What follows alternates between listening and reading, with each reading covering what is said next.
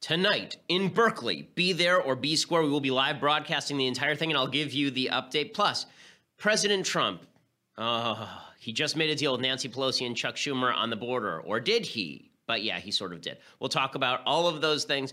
Plus, we'll do a little bit about big ideas on today's Ben Shapiro Show. I am Ben Shapiro.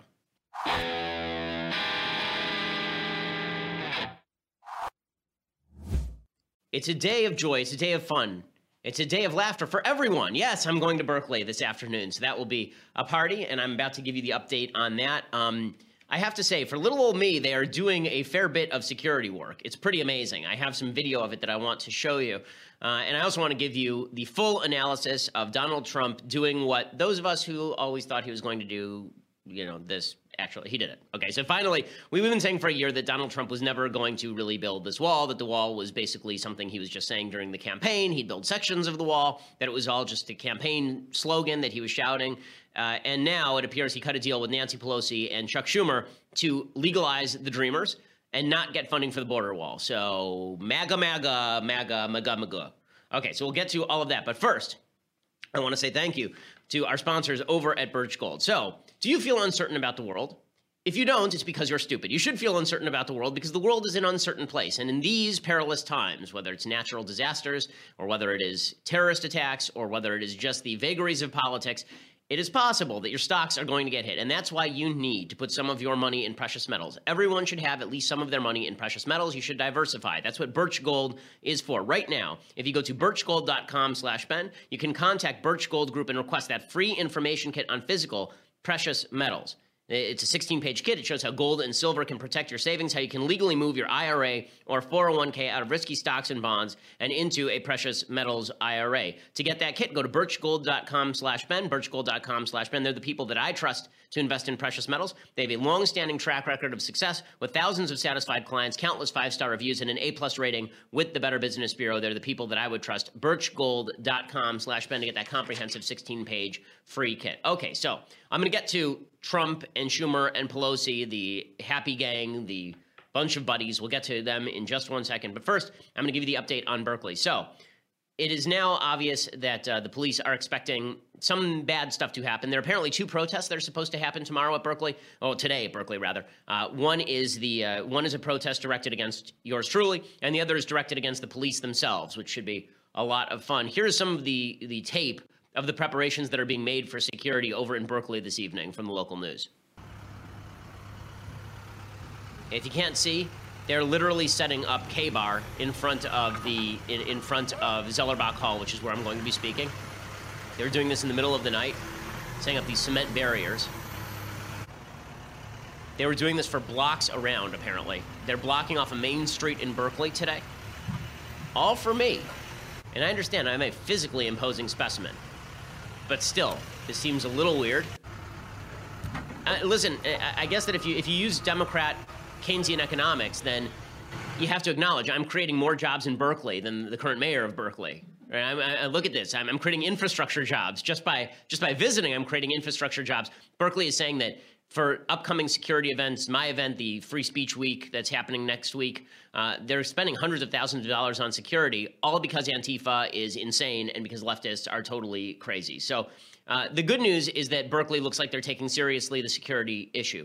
The bad news is that Berkeley is going to build a wall before Trump does, like long before Trump does, because the other big news today is that President Trump appears to have cut a deal with Nancy Pelosi and Chuck Schumer over DACA. That would be President Obama's executive amnesty. So here is what Nancy Pelosi and Chuck Schumer said yesterday after emerging from a meeting with President Trump. Okay, this is their press release. We had a very productive meeting at the White House with the president. The discussion focused on DACA. We agreed to enshrine the protections of DACA into law quickly and to work out a package of border security, excluding the wall, that's acceptable to both sides. We also urged the president to make permanent the cost-sharing reduction payments, and those discussions will continue. That last is a reference to Obamacare. It was acknowledged last night in really little covered news that Trump was looking to move toward fixing Obamacare rather than repealing and replacing it. That went by the wayside because everybody is very upset over the amnesty stuff. And what they are talking about here is amnesty. And even Trump's most ardent allies are really ticked about it. So the headline last night over at Breitbart was Amnesty Dawn. Amnesty Dawn. 5 seconds ago, Steve Bannon was saying that he was Trump's most ardent ally. Now it's Amnesty Dawn. Ann Coulter, the author of the bestseller In Trump We Trust, now tweets, quote, "At this point, who doesn't want Trump impeached?" So that's a rather abrupt about-face. Even Sean Hannity was saying that this is not a good deal for Trump. He, of course, blamed Paul Ryan and Mitch McConnell because that's the way that this works. Basically, a lot of, I will say, a solid number of people in Trump's base have turned into Mongo from Blazing Saddles, and if they're mad, they just punch a horse, and the horse happens to be Mitch McConnell or Paul Ryan. And these tweets, I mean, here's what Sean tweeted. "If reports true, 100%, I blame Republicans. They caused this. They wanted him to fail and now pushed him into the arms of political suicide, if true." So let me get this straight. They stood up to Obama's executive amnesty for years and held it up in the courts. But Trump making a deal with the Democrats is their fault because MAGA, underwater chess, backgammon, McHungry hippos, MAGA. And then he says, "Weak Republicans have betrayed voters. POTUS needs to stay the course and keep his promises or it's over. Pelosi and Schumer can never be trusted." Okay, if they can never be trusted, then why is Trump making these moves?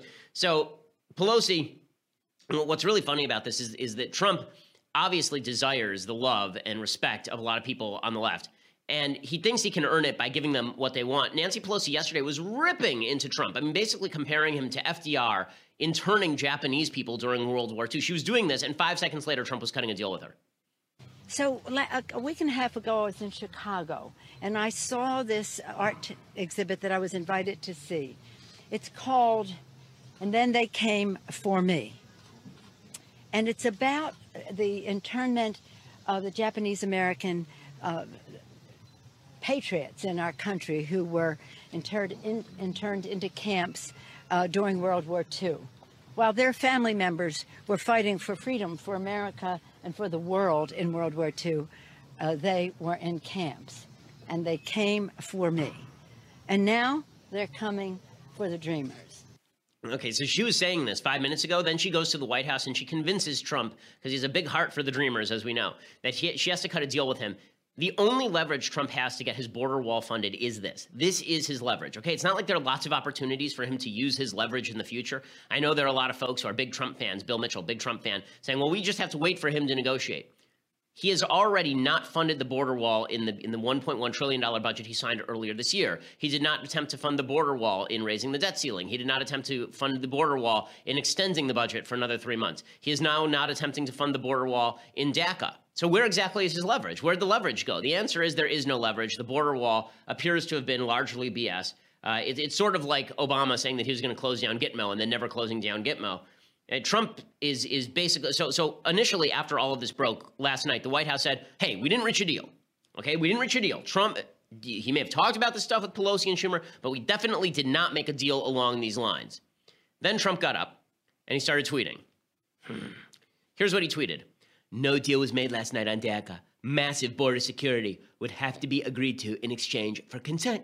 Would be subject to vote. Okay, well, but wait a second. You said there was no deal reached, and then the exact next sentence, you say massive border security would have to be agreed to. Not a wall, massive border security. So that's exactly what Schumer and Pelosi said. Then he said, this is really amazing, the wall, which is already under construction in the form of new renovation of old and existing fences and walls, will continue to be built. That's not building the wall. That's renovating existing fences. I don't remember the large crowds of people chanting, build the new renovation of old and existing fences and walls. Build the new renovation of old and existing fences and walls. Now, admittedly, it's a bit of a mouthful, but that's not what they were chanting. And Trump himself said during the campaign, he used build the wall as his go-to. He said this openly in interviews. He said it to the New York Times. He said, you know, when my crowd gets bored, all I have to do is say build the wall, and they go crazy. They go crazy. So it was always a slogan. Then Trump starts going full-on lefty. Okay, here's what he says. He says, does anybody really want to throw out good, educated, and accomplished young people who have jobs, some serving in the military? Really? You, 5 seconds ago. 5 seconds ago. A lot of members of your base, 5 seconds ago. Okay, Donald Trump campaigned on this. He kept saying, we either have a country or we don't, right? I mean, you remember this. You were here. Okay, the gaslighting is so irritating. The gaslighting is so stupid. We were all here. We were all present. We were all accounted for. Okay, we were all watching this. It was the most watched election in American history. We all remember what you said. But now Trump is swiveling about face, and then he says, they've been in our country for many years through no fault of their own, brought in by parents at young age, plus big border security. Okay, he should finish this by saying, please clap. Okay, this is low energy Jeb. Okay, they should put an exclamation point, a wilting exclamation point after Trump's name because of this. This is exactly Jeb Bush's policy, like word for word Jeb Bush's policy and Jeb Bush's defense of the policy. It was Marco Rubio's policy. Okay, Donald Trump spent 4 years ripping Rubio and Jeb and even Cruz, saying, you guys are not sufficiently tough on border security. And then he walks across the aisle and talks to Nancy Pelosi and Chuck Schumer. And people are blaming Ryan and McConnell for this somehow? And maybe Donald Trump is, 1, not a very good negotiator, and 2, desperately wants the approval of Democrats because he's sort of a career Democrat. Maybe that's the problem here. Okay, not that anybody could have predicted anything like this or anything. I mean, who could have possibly predicted that this would actually be the sort of thing that he would do? I mean, who could have predicted that this would be his immigration policy? I'll tell you who could have predicted it in just 1 second. But first, I want to say thank you to our sponsors over at Skillshare. So, are you a professional who's looking to make your resume better? Do you want to add some impressive skills? Do you want to launch that side business or pick up a new passion project? That's what Skillshare is for. Skillshare is an online learning community with over 17,000 classes in design, business, and more. You can learn everything from logo design to social media marketing to street photography. Unlimited access to all of this for one low monthly price. You never pay per class again. So I personally have been looking at the Skillshare class. I told you I took a watercolor class. Now I'm taking a Google Analytics class because I'd like to see how analytics works better. All of these are done in bite-sized increments, so you really get a lot of information out of a short period of time. And as I say, they have a wide variety of classes that makes you an expert in whatever field you choose to enter. Okay, Skillshare right now is giving my listeners a month of unlimited access absolutely free. So you can go and check it out, see if you like it. You will. Go to Skillshare.com/Shapiro. That's Skillshare.com/Shapiro to redeem your free month. Okay, again, Skillshare.com/Shapiro, and you redeem your free month there. I mean, the list of classes is virtually endless, and it is all great stuff. I mean, it's to be an expert on a particular topic requires that you know a little bit about it, and Skillshare can make you an expert on a number of topics. It's just terrific. Skillshare.com/Ben. Check it out. Okay, so who could have predicted this sort of policy? Who possibly could have predicted this? What would you say if you knew somebody who'd written in, say, May 2016, like May 25th, 2016, quote, a President Trump would indeed sign an executive order to build a wall with Mexico. After being informed by his advisors that such a wall would actually look more like sections of barrier punctuated by high-tech touch fences, Trump would also quietly concede. He would build sections that resemble a wall, mostly for symbolic purposes. Trump would probably staff up ICE, but we'd see no mass deportations. He would revoke President Obama's DACA, but he would not replace it with a harsh enforcement operation. The cost and political blowback would be too steep. Despite promises to do so, Trump would not dramatically curtail the number of high-tech visas handed out. He's made clear he believes American wages are already too high. Trump would, however, implement new restrictions on immigration from Muslim countries. Who could have predicted such a thing? Can you think of anyone who would have predicted such a thing, say, more than a year ago, just by watching what Trump was saying? Who? Here's a clue. It's me. Okay, that's it. This is not hard to predict. That's the point, okay? I mean, this is not me just patting myself on the back, although I do love doing that. The fact is that what happened here was utterly predictable if you did not actually want to deceive yourself here. So people who are very disappointed today, it's because you weren't watching closely. I understand you were hopeful, and you can still say, look, it still applies, better than Hillary, still applies, because honest to God, dog feces in the presidency would be better than Hillary. But that's not the question. The question right now is, did Trump just break his key campaign promise? And the answer is pretty clearly yes. I mean, listen to how Trump is talking about this. So Trump is now saying that everyone agrees on Obama's executive amnesty. I was here when he was saying it had to go. I was here when he used to say things like, America first, we either have a border or we don't, people are going to have to leave. Now what's he saying? Something completely different. Take this and listen to what Trump has to say here. We want to get massive border security, and I think that both Nancy Pelosi and Chuck Schumer, I think they agree with it. But so we met last night with, as you know, Schumer, Pelosi, and a whole group, and I think we're fairly close, but we have to get massive border security. Is there anything? Oh, I think he's on board. Yeah, Mitch is on board. Paul Ryan's on board. We all feel, look, 92% of the people agree on DACA. But what we want is we want very, very powerful border security. 92% of the people agree on DACA. Okay, but those weren't the people who voted for you, and those were the people who you were saying were going to be pleased with your presidency.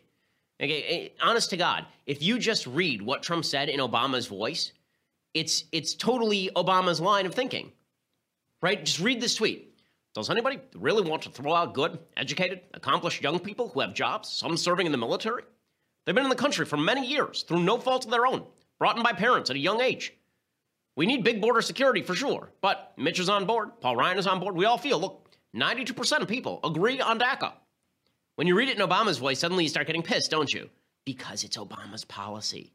I do love in that clip where Trump starts to say Nancy, and then he shifts and realizes he shouldn't say Nancy, he should say Pelosi, because it makes him sound like he's getting close with Chuck and Nancy. It's pretty amazing. And then he was asked about this again. And listen to this little lie here. This is pretty amazing. He's asked about amnesty, because this is amnesty, okay, guys? When you talk about giving legal citizenship to all of the people who are here illegally, that is amnesty. Here's Trump. Citizenship for Dreamers over time. No, we're not looking at citizenship. We're not looking at amnesty. We're looking at allowing people to stay here. We're working with everybody, Republican. We're working with Democrat. I just spoke with Paul Ryan. He's on board. Everybody's on board. They want to do something. We're not talking about amnesty. We're not talking. Do you get that? We're not talking about amnesty anymore. This is exactly what Marco Rubio used to say. It's what the Gang of Eight used to say. It's not amnesty. It's the path to legalization. I mean, they just get to stay here. And everybody's like, wait, no, that's amnesty. Now Trump says it, and oh, well, I guess if he says it's not amnesty, he should know. I mean, if it's not amnesty, it's not Don't be a fool. Of course, it's amnesty. And of course, Trump was going to do this. And of course, Trump did do this. What does this say? It says that Trump has no principles. Even the ones where he was most rooted to principle were not really his principles. He shifted his immigration positions 1,000 times during this campaign and before it. Okay, so anyone who's surprised by this was blinding themselves. Again, this is not a case against voting for Trump. Okay, that election is over. And I'm very, very glad that Hillary Clinton is not president, which we'll discuss in just a second, as we discussed yesterday. But that is not the same thing as saying that Trump is some sort of promise keeper that you can trust to negotiate on behalf of the people who voted for him, because that's just not true. And then people in the White House are chortling about this stuff. Okay, Sarah Huckabee Sanders yesterday at the White House, she says, Trump's done more for bipartisanship than Obama ever did. The president's negotiated on behalf of the American people exactly what he was elected to do. And the idea that you guys keep trying to distort this into a bad thing is, I think, exactly why this president was elected. They were sick and tired of business as usual. They wanted somebody who would break up the status quo, that would bring people from both sides of the table together to have conversations. This president's done more for bipartisanship in the last 8 days than Obama did in 8 years. Yes, that's not why he ran. We didn't run him so he could be bipartisan. We ran him because we thought that Paul Ryan and Mitch McConnell were a bunch of weaklings who kept surrendering to the Democrats. Okay, you don't get to use the logic. Mitch McConnell, Paul Ryan, those cucks constantly surrendering to the Obama agenda. Then Trump gets in there and implements the Obama agenda. And you go, if those cucks block that, man, if they block that Obama agenda. Okay, that wasn't even the only bad story last night from the White House. This one is from The Hill. President Trump was open to the idea of a bipartisan Obamacare stabilization bill, but did not make any commitments during a meeting Wednesday with a group of House lawmakers, attendees said. The bipartisan group of lawmakers, known as the Problem Solvers, pitched Trump on their plan to stabilize Obamacare markets. He was clearly open to it, intrigued, said Representative Josh Gottheimer, Democrat of New Jersey, a co-chair of the group. Gottheimer said there was some discussion of the possibility that Democrats could call the bill a fix and Republicans could call it something else. I'll call it a fix. Others will call it what they want. But it matters less about what you call it than what it is. He was very intrigued by that. So now Trump is saying that he'll work with Democrats to fix Obamacare, and then he'll call it repeal, and we'll be told that if we don't support his fixes to Obamacare, then we are cucks again. I mean, this whole thing is so annoying. Trump on taxes yesterday. So he says he has a tax plan. But what is his talking point on the tax plan? That he's not going to give a tax cut to the rich. Okay, let's be fair. Let's be clear about something. The rich pay the vast majority of income tax in the United States by a long shot, by a huge percentage. But here's Trump mimicking the Democratic talking point. We're looking at a 15% rate, and we want a 15% rate because that would bring us low, not by any means the lowest, but it would bring us to a level where China and other countries are. and we will be able to compete with anybody. Nobody will be able to touch us. So we would like to see 15%. Okay? Thank you very much, everybody. Thank you. And by the way, lower for individuals. Much lower than that for individuals. And the rich will not be gaining at all with this plan. We're looking for the middle class, and we're looking for jobs. Okay, the rich, if you want to cut taxes, you have to cut them on the rich. According to the Tax Foundation, an analysis of IRS data shows the top 1% of taxpayers paid 40.4% of total income taxes collected by the federal government, the highest percentage in modern history. The bottom 95% paid 39.4% of the income tax burden. You got that? The top 1% paid more in income tax than the bottom 95%. So who the hell are you going to cut taxes on exactly? All of this is just Democratic talking points dressed up as populism, It is not populism, okay? Populism is just a strategy. Populism is not an actual ideology.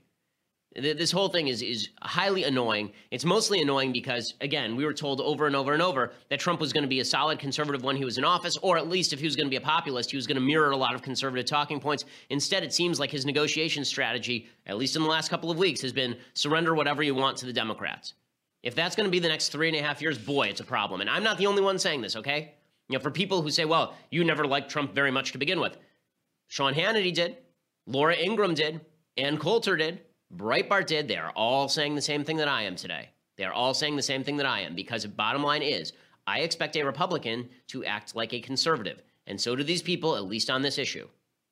So it's really irritating. Now, that said, I think this does explain a little bit, you know, Trump being who Trump is, I think this does explain a little bit why it is that Hillary Clinton lost the 2016 election. So she continues her tour of stupidity. She's going around whining. This is her new life story. I mean, I shouldn't say new. She's been doing this her entire career, but now she's whining for actual pay. She's going around talking about how she was jobbed. It was just she would have won this thing if it hadn't been for the cruelty of fate. Oh, no. So here's Hillary Clinton saying she would have been seen as a genius if she'd won the election. Well, I thought it was pretty revolutionary that I was the first woman to have a realistic chance of becoming president. So I don't know how any woman who is not familiar to people, since we have so many hurdles to overcome, could have even been in that position that I found myself. So if I'd won, I would have been seen as a genius. My campaign would have been seen as perfect. I understand all of that. No, if you had won, then you would have not been considered a genius. You would have been seen as someone who beat the weakest Republican candidate in the history of political parties. I mean, Donald Trump was running with a 35% approval rating, and he beat you. And no one would have seen you as a genius. You were supposed to win this race. The reason Hillary Clinton didn't win this race is because she's incredibly off-putting and because she has no capacity toward introspection at all. There's never a point where she looks inside herself and goes, say, I wonder why people don't like me. I wonder. Instead, it's always the world that's the problem. She was asked yesterday by Matt Lauer, did you make enough mistakes to lose? And she says, no, of course I didn't make enough mistakes to lose. It was you evil Americans, you sexist racists. Here's Hillary Clinton looking very much like Veruca, what's not Veruca? Who's the big blueberry in Willy Wonka and the Chocolate Factory? In any case, here's Hillary Clinton, who slightly resembles a sky blue blueberry on the set with Matt Lauer. There is a lot of criticism in this book, and effort of full disclosure. You criticize me pretty soundly in a few pages of this book. When it comes to the self-inflicted wounds, when you look at the list of them, and you go through them in the book, did you make enough mistakes yourself to lose the election without any of the other things you talk about? Well, I will say no, Matt. I don't think that will surprise you. But, also, this book has a lot of behind-the-scenes look at what it's like to run for president, particularly, again, as a woman. Okay, so I love that. That it's all about that she didn't make any mistakes, right? Everything was absolutely perfect. Everything was just great. It's really the fault of the Americans. And she just continues doing this. This is her tour now. This is her tour, okay? And I'm going to explain why that matters in just one second, why Democrats should look out, because if they think that they can just campaign against Trump, they've got another thing coming. They've got another thing coming. But before I get to that, first I want to say thank you to our sponsors over at Beachbody On Demand. So, do you look at me and say, dude, that guy's ripped? Well, if you don't, then you should, because I am. And also, you should go and you should work out a lot. And no matter what you think of me, you may think, well, he seems kind of scrawny. Well, that's because you need to work out more, as do I. And that's why I use Beachbody On Demand. It's an online fitness streaming service that gives you unlimited access to a wide variety of highly effective, world-class workouts, personalized to meet your needs, plus extensive nutritional content. It's all geared toward helping people achieve their health and fitness goals. We're talking familiar brand stuff you already know, PEO, P90X, 21-Day Fix, T25, 3-Week Yoga Retreat, right? All these brands are included in the Beachbody On Demand program.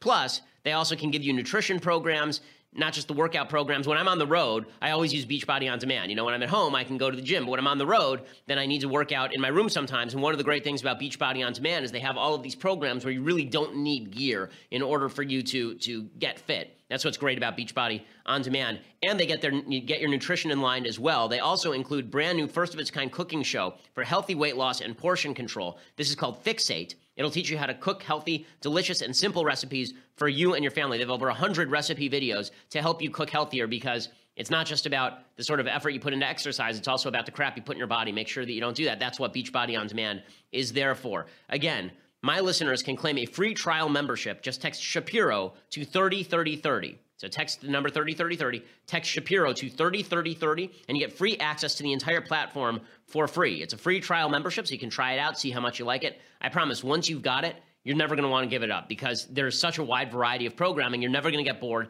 and it really gets you in shape. That's always been my big problem when I work out, is that if I go in and do the same routine every day, I get very bored very easily. With Beachbody On Demand, you never get bored, because you can use a different program every time if you want. It's fantastic. Beachbody On Demand, text Shapiro to 303030, Shapiro to 303030. And yes, I do use Beachbody On Demand very frequently, and I do work out every day, which is why, I mean, look at Berkeley. Look how they're preparing for me. They're afraid I'm going to walk in there and I'm just going to take iron barriers and fling them just with one hand. I'm just going to pick up those cement K-bars and just chuck them.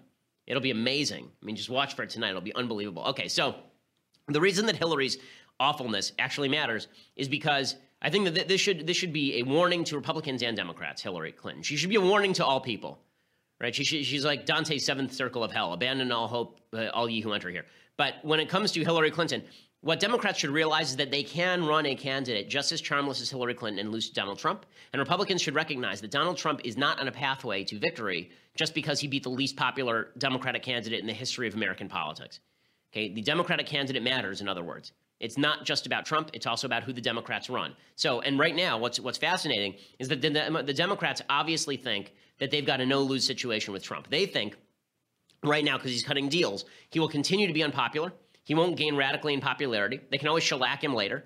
He'll always be Trump. He'll always make a mistake. And so they may as well get what they can get, right? They may as well get a bunch of lefty policy, split the Republican Party, create a civil war. This is why Trump needs to understand that without his base, he's got nothing. Okay, without his base, he doesn't have the middle, he doesn't have the left. And no matter how much he reaches over to the other side, no matter how many New York Times editorials talk about the new independent Trump, people are not moving toward him because he's already decided in the public mind. Hillary had the same problem in this election cycle. She kept trying to redefine herself. There is no way to redefine Hillary Clinton. There is no way to redefine Donald Trump. Okay, so I want to discuss also the situation with Jemele Hill. She's the woman on SportsCenter 6, SC6, who ripped into President Trump, because this is actually a story that's now going undercovered because there's so much news. But for that, you're going to have to go over to Daily Wire and become a subscriber. For $9.99 a month, you can be a subscriber to Daily Wire. It'll make your life immensely better. It will make you will just enjoy it so much. Okay, you watch my show live. You can get it later without any ads. You can watch Andrew Klavan's show live. You can watch Michael Knowles' show live. You can be part of the mailbags. And that means mailbags that we do special. Like next Tuesday, we're doing a Facebook Q&A, and you can ask questions live if you subscribe. That's $9.99 a month for that. Plus, you get our website without a banner ads. The banner ads just go away, which is pretty cool. You get all that. Plus, if you subscribe annually, you get this. The very finest in beverage vessels, okay? The pellet with the poisons and the vessel with the pestle. This right here is better than any of those, okay? And it's better than the flagon with the dragon. It's better than the vessel with the pestle. It has the brew that is true. Okay, the Leftist Tears hot or cold tumbler, you get that for just a $99 investment per year, the annual subscription. It is the greatest thing that you will ever own. And if you don't understand the reference, then go watch The Court Jester, you film illiterate. Okay, so if you just want to listen later, go over to SoundCloud or iTunes, hit subscribe, and leave us a review. We always appreciate it. Plus, please go over to our YouTube channel and subscribe there as well. We put up all of my videos over at YouTube under the Daily Wire YouTube channel, so please subscribe over there. We are the largest, fastest growing conservative podcast in the nation.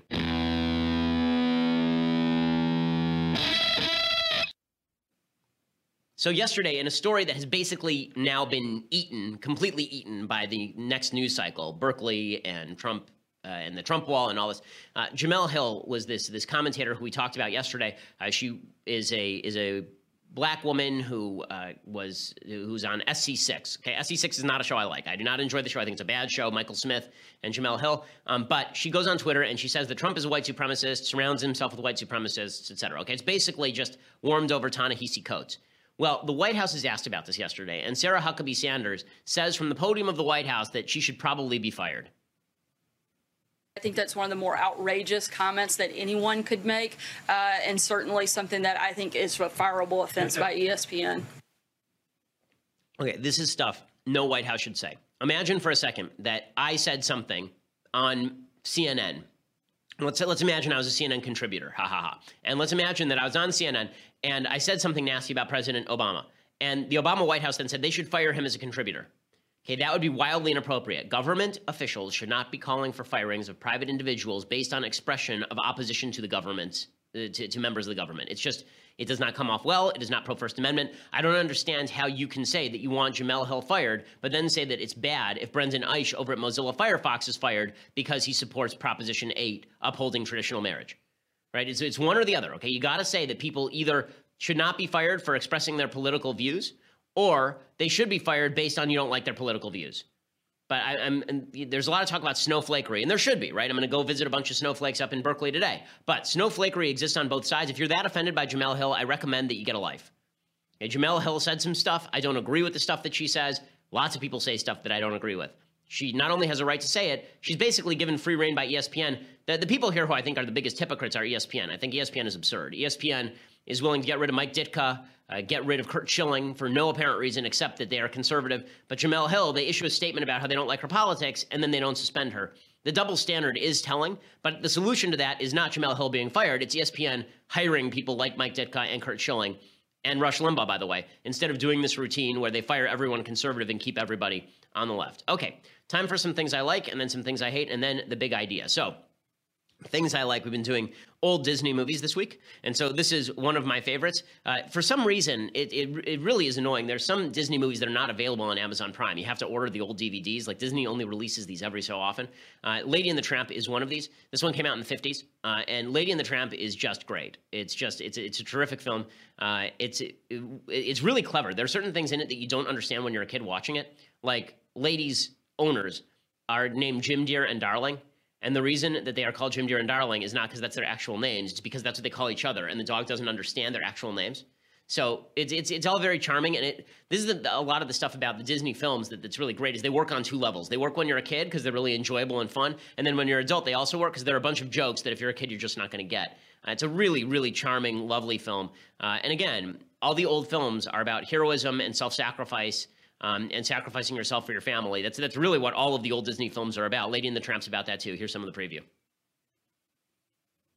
It's just a night, it's a beautiful night, and we call it Bellemote. Ladies and gentlemen, this is a preview of the motion picture event soon to be seen in this theater. We would like to show you and tell you something about Walt Disney's Lady and the Tramp. It's his happiest motion picture, a story about dogs.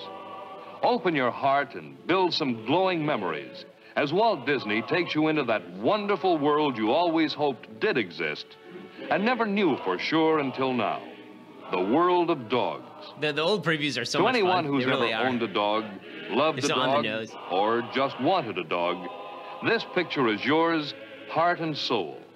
And the music's really great. Now, one of the things that's happened with a lot of the old Disney movies is that there are a bunch of people who complain about the racial stereotyping in the old Disney movies. So, like, there's in this movie, there's a scene where Lady and the Tramp, they're having spaghetti together. You see it in the preview. And there's a guy who owns an Italian restaurant who comes out, and he's basically just an Italian stereotype. Okay, if you really think that created massive anti-Italian sentiment, it's because you're stupid. Okay, in the 1950s, yes, there was racism. Yes, there were people who hated each other based on ethnic identity. That's true. But if you really think that Lady and the Tramp was the source of that, it's because you're dumb. It's the same sort of people who think that the name Washington Redskins leads people to hate Indians, hate Native Americans. Really, really stupid. So, okay, other things that I like. So, This is a pretty spectacular story. Harrison Ford punched Ryan Gosling, and that in and of itself is just amazing. You just have to love that. And then he explained why he punched Ryan Gosling. He said, "We were just doing a fight scene, and it just happened. What was funny was, when it was over, they brought ice for my face, and Harrison pushed me out of the way," this is Gosling, "and stuck his fist in the ice." I asked him the other day where he got his sense of humor from. Was it his mother or his father? He said Sears. And he didn't have much time to shop around, so he just had to grab one and get out. He's tough. He's been an inspiration to everyone. Everyone is doing push-ups and taking an interest in their fitness. And Gosling said, "Look at it this way. You just got hit by Indiana Jones." And then Ford was asked about it, and he said, "I punched Ryan Gosling in the face." And then he said, "Ryan Gosling's face was where it should not have been. His job was to be out of range of the punch. My job was also to make sure I pulled the punch, but we were moving and the camera was moving, so I had to be aware of the angles of the camera to make the punch look good. I threw about 100 punches in the shooting of it, and I only hit him once." And he was asked, "So should he be grateful?" And Ford said, I've pointed that out. And he said, "The one that did connect, that's 100% his fault." He said, "No, I suppose it's 90% his fault." And the person said, "That's very," and then Ford finishes, "generous of me." And then the guy said, "He said you went to his dressing room with a bottle of scotch." And Ford said, "I did." He said, and poured him a glass and then walked out with the bottle. And Ford said, "Yeah? What did he effing expect? The whole bottle? I figured one drink would fix it. That was enough." Awesome. I love it. And then he calls him a Mouseketeer. Pretty amazing. He says, "He was fun to work with. I like him a lot. He's a smart guy. He's an effing Mouseketeer. He's been doing this since he was 6 years old or something. He knows what he's doing." Harrison Ford, man. All the Harrison Ford. Just awesome. I think they should remake Blade Runner, but they should not have Ryan Gosling in it at all. It should just be old Harrison Ford being Harrison Ford. Just having a camera follow that guy around would be incredible. Apparently, he's supposed to be really great to the staff on set also. He's one of the nicest guys in Hollywood, from what people say. Okay, time for a thing that I hate, and then we'll get to the big idea. So Steve Mnuchin apparently really, really likes living on the public dime. ABC News reported last night, Treasury Secretary Steve Mnuchin requested a government jet to take him and his newlywed wife on their honeymoon early this summer. He is worth $300 million or something like that, Steve Mnuchin. Mnuchin allegedly asked for an Air Force jet, which according to an Air Force spokesman cost $25,000 per hour to operate, to take him and his bride, Louise Linton, to their multi-destination honeymoon, which included Scotland, France, and Italy. That's insane. He is worth $300 million, and he wanted taxpayers to pay for his flight. Okay, serious MAGA action right there from Steve Mnuchin. You don't get to complain about Barack Obama wasting lots of money on vacations and then say it's okay when Trump does the same or when Steve Mnuchin does the same. All these people who want to live off the largesse of the government, it's really gross. It's really gross. And this is why the founders actually, many of them favored the idea of having wealthy men in government, because it was supposed to be public service, not the public serving you. But apparently it no longer, that's so gauche. You're worth $300 million and you can't just charter a plane? Ridiculous. Okay, time for the big idea. So on Thursdays, we talk about just a big idea that gives you background that you need to know. So today, excuse me, we're going to do the history of immigration, okay, because I think people get this wrong. So Steve Bannon said in his interview on 60 Minutes that America was built on its citizens. It wasn't built on immigration. This is a rather stupid dichotomy, okay? A lot of the citizens who came here were immigrants. In fact, virtually all of them were immigrants. A huge percentage of people who entered the United States during the 19th century were immigrants because the idea was that people were needed to fill the continent. That was the idea. This was manifest destiny idea that America was destined to take over the continent and we needed more people to do it. Immigration in the United States was basically wide open until the late 19th century, and it was only curtailed with the growth of the power of the federal government. The first serious federal regulation of immigration began in 1875, 100 years after the founding of the country, with laws directed toward preventing the entry of prostitutes and convicts. There was concern about cultural assimilation and real worries about undercutting the price of labor, right? Just the same as a lot of the worries today. That's what started the 1882 Chinese immigration laws that stopped the Chinese from immigrating. Some of that was xenophobia. A lot of it was concerns about the price of labor going down because of an influx of labor. In 1885, Congress banned importation of all contract labor, so you couldn't just import people and hire them to a contract. So where did the immigrants come from? This is one of the big questions, because the changing demographics of the country are largely due to immigration. Well, from 1820 to 1930, 4.5 million Irish people came to the United States. During the 19th century, 5 million Germans came into the United States as well. Between 1880 and 1920, 2 million Jews entered the United States. Overall, during that period, 1880 to 1920, 20 million new people entered the country. In 1924, largely as a backlash to Jewish immigration, Congress passed a law restricting entry to 2% of the 1890 population for a particular group. So if there were 100,000 Jews who entered in 1890, then only 2,000 Jews could enter now. That was the idea behind this immigration bill, and it was supposed to sort of freeze in place the levels of immigration that were entering the country from particular other countries. It was meant to crack down on the Eastern European Jewish influx as well as the influxes from Asia. It actually banned outright immigration of Asians and Arabs. One of the things that's kind of unpleasant to mention about the Immigration Act of 1924, but it's true, is that one of the reasons for the ban on immigration was eugenics. There were a lot of people who thought that this was somehow degrading the cultural stock, not just the cultural, the genetic stock of the United States, and so you couldn't have all these stupid foreigners coming in here and making people dumb. It was almost an alt-right approach to immigration.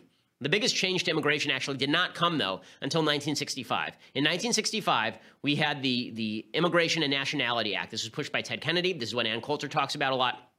It banned quotas based on nationality and allowed Americans to sponsor their relatives. So by banning the quotas based on nationality, you got a huge influx of people coming in from Latin America and from third world countries. As of 1970, there were only 9 million Hispanics in the United States. Today, there are 60 million. The Migration Policy Institute says this: the law placed an annual cap of 170,000 visas for immigrants from the Eastern Hemisphere, with no single country allowed more than 20,000 visas, and for the first time established a cap of 120,000 visas for immigrants from the Western Hemisphere. 3/4 of admissions were reserved for those arriving in family categories. Immediate relatives were exempt from the caps. This was the thing, right? So if you had a lot of immigrants from Latin America and Central America, and there were lots of them during the 1930s, 40s, and 50s, they were now allowed to do family reunification and bring in their entire families, and they were not subject to the caps. 24% of all family visas were assigned to siblings of U.S. citizens. In 1976, the 20,000 per country limit was applied to the Western Hemisphere, and then in 1978, there was a worldwide quota. Also, in that same year, around that same time, in 1964, the government killed the Bracero program, which was a work permit program. Instead, what you had was, as a reaction, a lot of people sponsoring the influx of their relatives into the country. So you do see a major demographic shift in the nature of people who are coming into the country. If you look at U.S. immigrant population by world region of birth from 1960 to 2013, what you see is that the Americas move from being approximately 15 to 20% of the immigrants in 1960 to being well over 50% of all of the immigrants in the United States by 2013. So it's a major shift. It's a major shift. Originally, in 1960, more than 75% of all immigrants in the United States in 1960 were from Europe. Today, that number is about 12%. So you see a massive shift in demographics. Okay, that does not mean that people who want to restrict immigration are doing so based on racism. There are good cultural reasons. You know, if let's say you have a baseline cultural test and it says, do you believe X, Y, and Z, and people fail that test, they don't get in. That's a different thing than saying we just don't want brown people here, which is what the left says that immigration restrictionists want to say. To me, the only two reasons to have any sort of restrictions on immigration are cost to the government, right? If you're living off of welfare, if you're taking public benefits, or you refuse to culturally assimilate to the United States. Those are the only two real reasons. I don't believe the nonsense about undercutting the price of labor. That's the same argument you can make about a minimum wage, right? You could say that we just want to restrict the labor supply. I'm not for restricting labor supplies. It undercuts the economic growth of a country. Okay, so there you go. There's a little bit of background about the history of immigration. It is not true that we've never had immigration restriction. That's not true. And it's also not true that all of the people who made the country great were quote unquote citizens who were born here and came over on the Mayflower. Okay, it's just not true either. All right, so we'll be back here tomorrow to recap how it goes over at Berkeley. Tonight, if you want to watch my speech at Berkeley, go over to dailywire.com. We are going to be embedding a live stream, so you can check it out over there, full-on coverage, and it should be lots of fun, and hopefully nobody gets hurt. I mean, really, people who are coming, I hope and pray you come for an actual honest discussion, but given the preparations the PD are making, that seems probably a little bit of wishful thinking on my part. All right, well, we'll see you here tomorrow. I'm Ben Shapiro. This is The Ben Shapiro Show.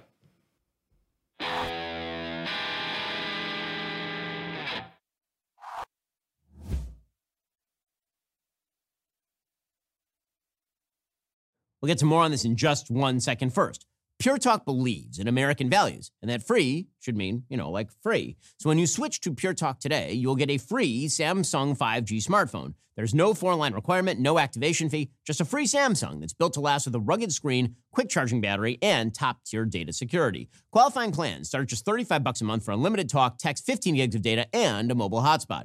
Pure Talk gives you phenomenal coverage on America's most dependable 5G network.